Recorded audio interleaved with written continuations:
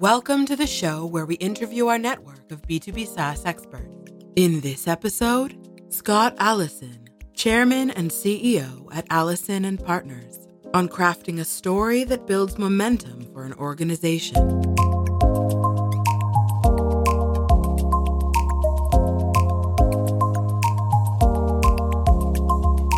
This is the Notion Capital Podcast, hosted by Paul Papadimitriou. So, Paul, my name is Scott Allison. I'm the CEO and one of the founders of Allison & Partners. We are coming up on our 15-year anniversary. We launched our company in 2001 in San Francisco and Los Angeles, right as the dot-com was imploding. And we actually officially launched Allison & Partners on September 4th, 2001, which was a week before 9/11. Wow. And it was really out of the ashes of the dot-com bust, 9/11, a huge recession, that we built our company. And you flash forward today, we now have 23 offices around the world, from Asia, where we have Chengdu, Beijing, Shanghai, Hong Kong, Singapore, Bangkok. We're based in London. We're based in Paris. We're getting set to open our offices in Germany in June, and then 14 offices around the U.S. So it's really out of that dot-com bust, we've been able to build a global company, and we have many inspirational people that work with the company, and really an incredible client portfolio. So it's been somewhat of a magical ride, and I've been very appreciative to have that opportunity. Can I just zoom in? Do you only work with startups or companies that are in the tech industry, or do you work with any type of companies? Not at all. We started, the roots of the company really started in technology, and we've got some really incredible stories. We were able to launch MySpace back in the earliest days. We started working with YouTube when it was 7 guys working above a pizza parlor, and took them all the way through the launch. We've got a chance to work with Dropbox and WhatsApp and some of the best technology stories in the world. However, but as the company evolved, we have a very big corporate practice. We have a very big consumer practice and technology and healthcare. So the roots are in technology. But if you look at today, our 2 largest clients are Samsung and Toyota Lexus. So very versed tech and consumer companies as well. When you say tech, and you mentioned some of the big names you've been working with just now, when do you usually start working with companies? Do you start working with them very early in their inception, or when they become some more scalable? It's a great question. And I think more recently, as companies have become more scalable, we will still work with startups on occasion. We're very dedicated to the startup market. And I always say we have the luxury now of having some very large clients that gives us the ability to help out with startups. So we will tackle some startups. We'll serve maybe as an advisor capacity to the startup. And one of the things we really want to do is help them to identify when is the right time to engage PR. Because I'll tell you, some of the mistakes, Paul, is engaging a PR firm too early when you really don't have a lot of things sorted out. You want to have some customers. You want to have some revenue. You want to have some of those things in place to fully appreciate what a PR program can do for you. So what kind of PR, because, sometimes in the tech industry, especially with early stage startups, but also sometimes later, PR can have a bad name, which I actually believe it's unfair. So what does a PR company do with, for instance, a startup? What is your added value? Well, I think the biggest thing for us, and you're right, but I think sometimes that people have the wrong connotation of PR. They're thinking of spin and things of that nature, which it's frankly, media relations and work in the media is part of what we do. Let's take example of WhatsApp was a client of ours. And we had a chance to work very early on with, Jan Koum, who's an amazing CEO, an amazing story, an amazing company. But one of the things that we really did is we worked very closely with Jan to help shape what the story and messaging was going to be around WhatsApp. And that's a big part of what we do. We work with a startup to really shape what the story is, what's meaningful about what they're doing. That's really what we're looking to do. And I think that's very different than just putting out there this idea of, you'll just put a spin on the story. What you're really trying to do is help startups understand what is the power of what they have. What is the real story behind it? How are they really going to make an impact? And then who are the key target audiences they want to reach? When you tell a story, if I take the example of WhatsApp you just mentioned, I remember seeing Jan Koum's message. I think it was on Flyerstock or Airliners, one of these two. And he actually was thinking of starting WhatsApp. It was, I will do a tool that will allow me to tell my friends I'm in this city today. So that was not what it is today, which is a full messaging platform. Do you think that sometimes when you work with companies, do you also help them understand what they actually are? Absolutely. I think one of my favorite stories of working with a client was working with Jan, and we were helping him getting ready and do some presentation training. And we were really looking to get anecdotes, real personal stories. And Jan is a Russian immigrant. He grew up in Russia, and he told an incredible story about when he was a kid. He remembered that his apartment, his family had the only telephone in the apartment building.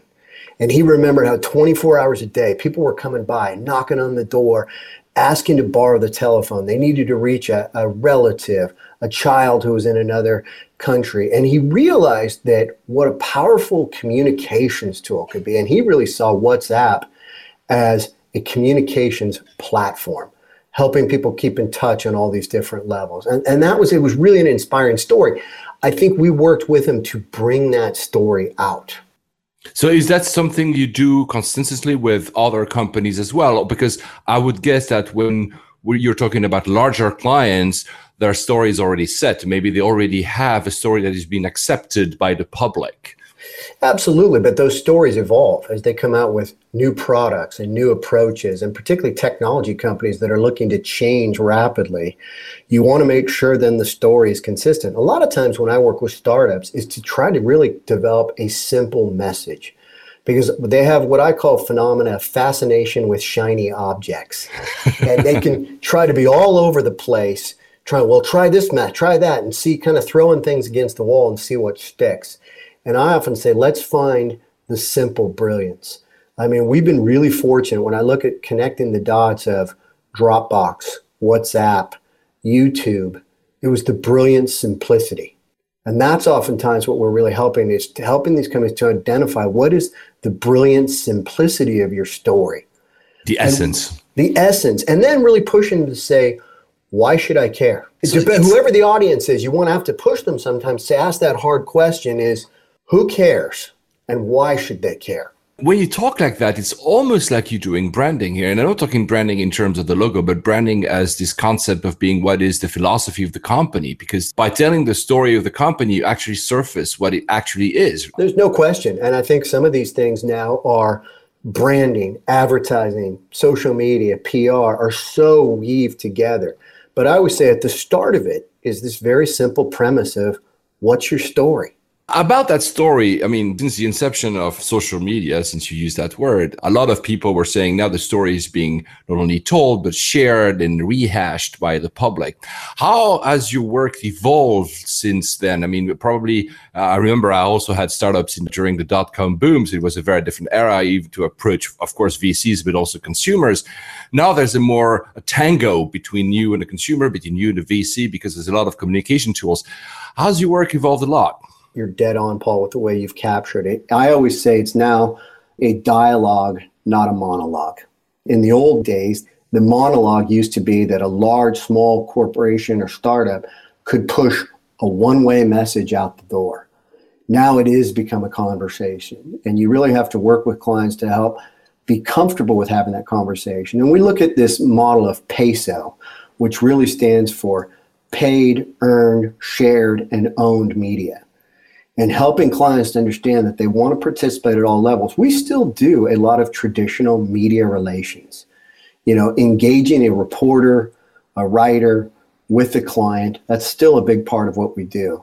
But we're also putting together much more sophisticated content programs, developing content, avenues for sharing the content. This has definitely created blurring of the lines with ad agencies and branding firms.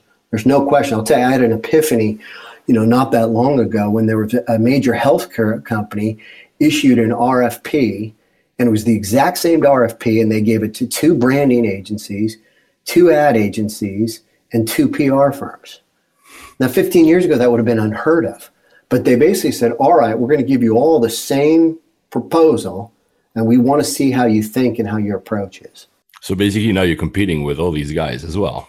You're competing, but yes, it's true. And I guess you can look at it as it's a challenge and it's an opportunity. The challenge is there is a lot of competition. The opportunity is you can go after some much broader, bigger, assignments and opportunities. PR has grown extensively since when I started my career in the late 80s. I used to joke that PR was the poor redheaded stepchild to advertising. Basically, the ad agencies got all the budget. They would sit in with the big meetings with the CEO, and the PR firm had to sit outside and maybe someone say, go write a press release. Totally different animal now. Many, many times we're in the meeting with the CEO, and there may not even be an ad agency. So the industry, this communications industry has changed dramatically. I always say, Paul, and I absolutely believe this, this is the golden age of public relations. It's not necessarily the golden age of publicity. And I think these are two very distinct things. I think it's very important you say that, because I think part of what I said earlier at the top of the show about the bad name of PR is that still a lot of people consider PR as I need to be written on TechCrunch, and thus I need a PR agency to find me the right guy to write me on TechCrunch. Whereas actually your role has augmented much, much more now. Are companies understanding that? You use the word comfortable. Are they comfortable now talking? Not always. And it's definitely an evolution in process, because you'll still have a potential client say, I'd like to pay you a small fee each month. Just get me in TechCrunch. The challenge is there is far fewer reporters than there used to be.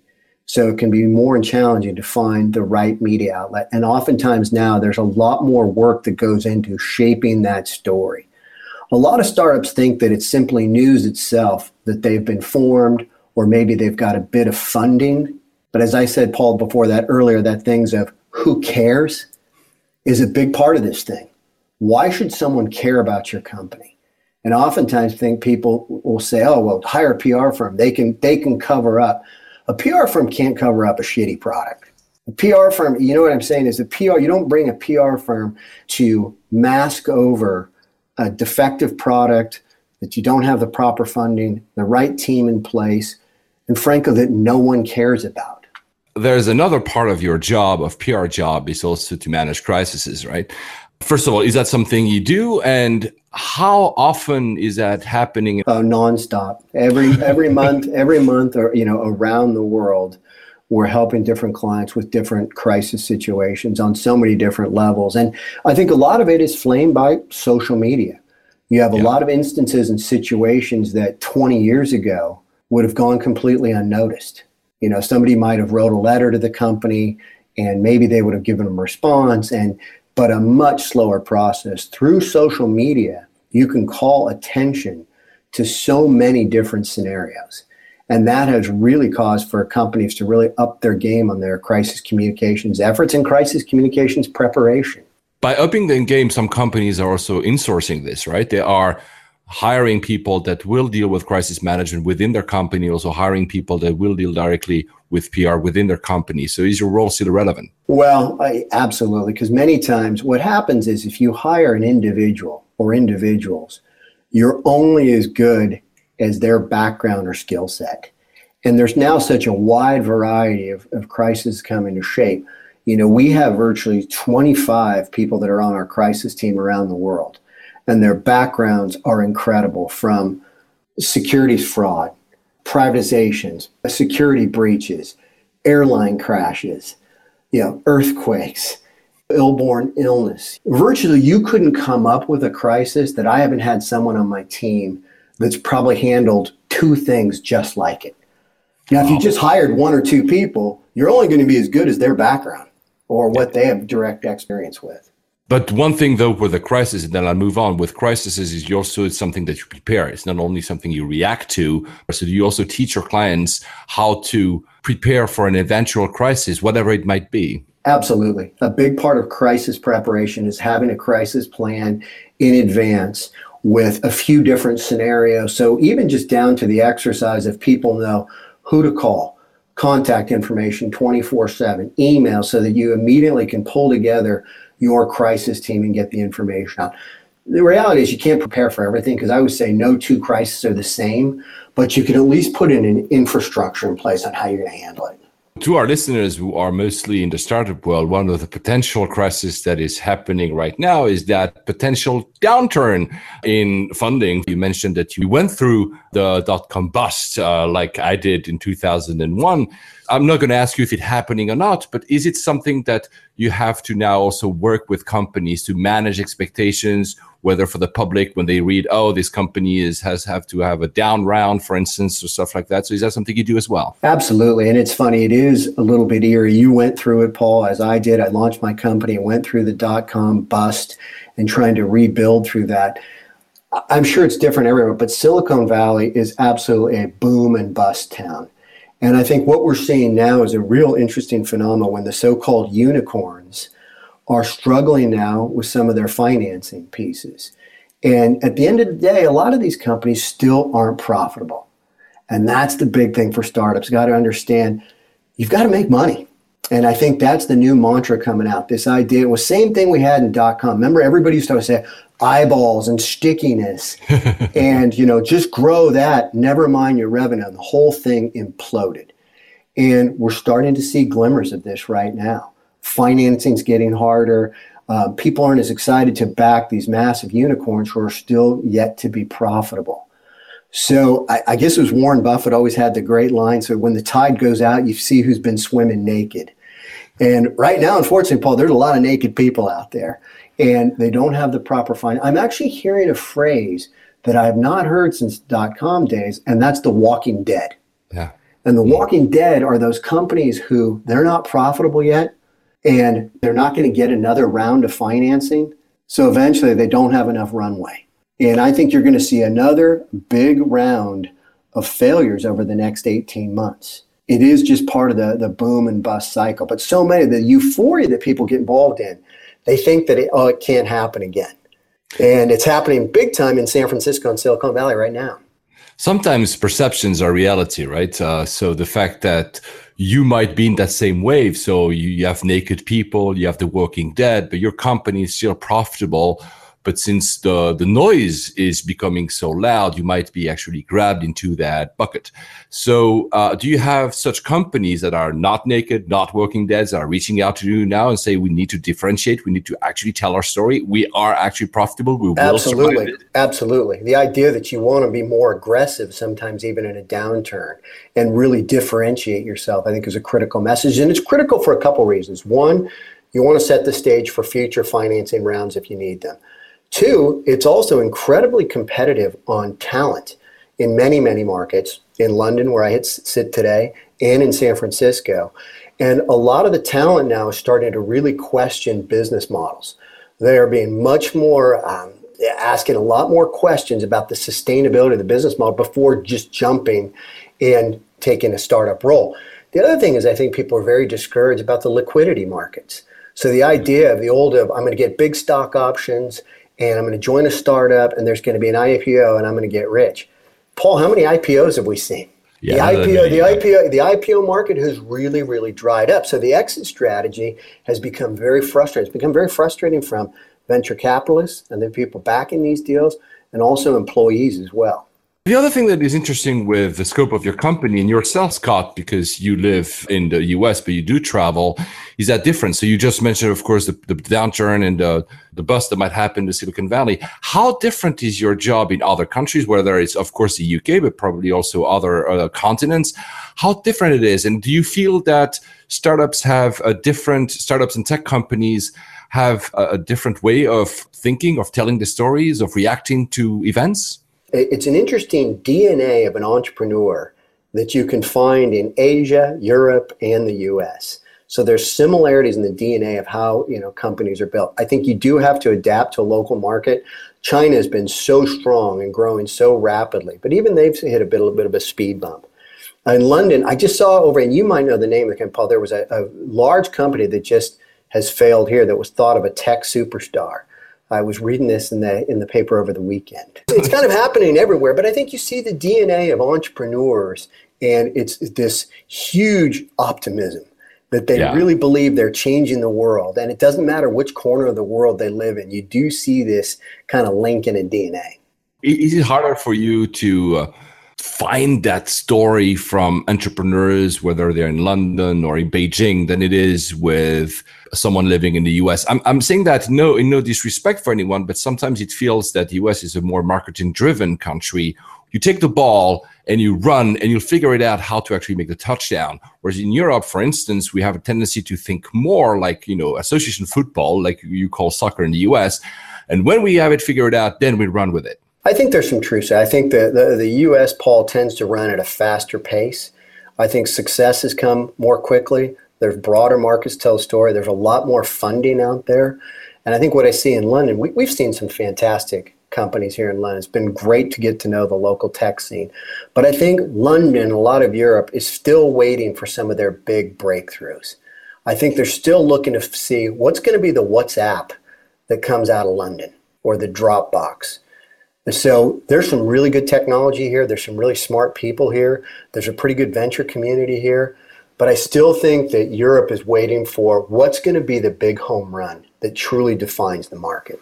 Which will also help that company to rise above the noise, right? Absolutely. And it's funny because I think what happens when you work with a U.S. startup in Silicon Valley, San Francisco, their whole approach is we're going to create a global company.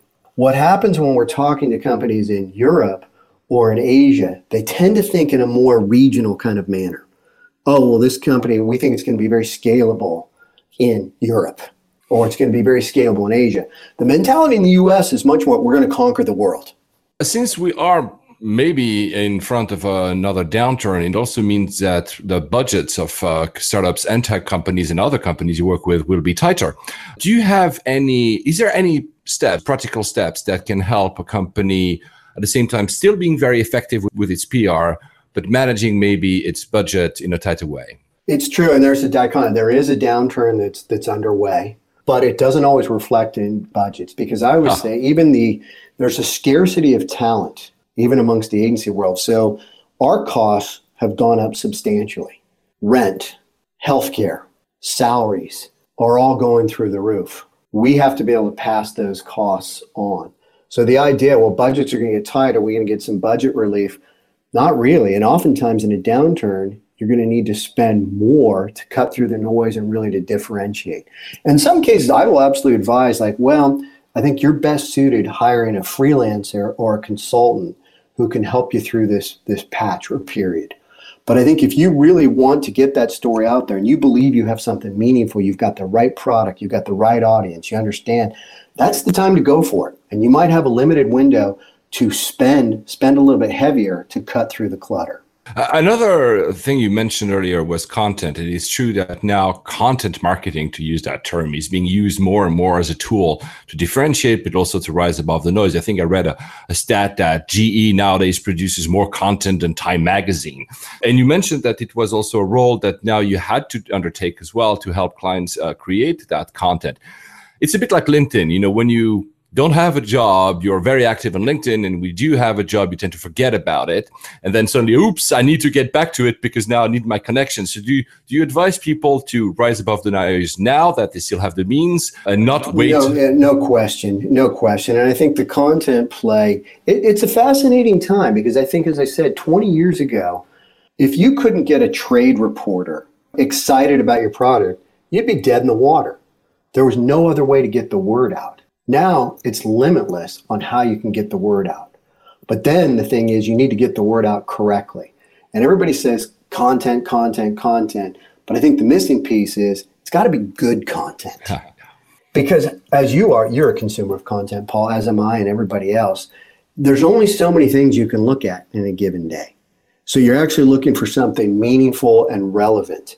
And I think that's what we're encouraging clients now, is to develop meaningful content on a consistent basis. Because there's nothing worse than a company says, we've launched a blog. Great. How many blog posts? We did one about 6 months ago.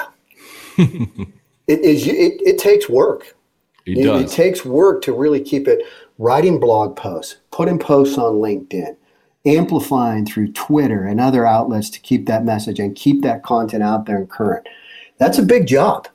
So now I would ask the question is slightly more broad than PR, because first of all, we're running almost out of time, and I could talk with you for an hour. Yeah, it's been great. You launched your company, the latest company, in 2001, a downturn, and you're still here today. And that's also something that is very valuable. It means that you created a rock solid company. What type of philosophy do you have inside of your company? What are the key things that makes you not differentiate amongst your competitors, but as a company, as a solid company that will weather these downturns, that will still be there in 15 years in another podcast we'll make together? Absolutely. And I think it has been real key. I think for us, we want to have diversity of portfolio. So when we launched the company, we said we don't want to just be a technology PR firm. We know that can be cyclical. So if you look at our client portfolio now, it's so broad in consumer, tech, healthcare. We're very diversified. We have a small amount of great startups that we work with. But if you were a firm that was based solely on technology startups, it's going to be very, very difficult road ahead. So to be able to build a firm for the long haul. I'm very proud that we have 350 people that we employ around the world, good jobs that we've created, from Chinese citizens to European citizens, obviously people in the US. We've been able to really build the foundation. And for us, it's always been a couple of things.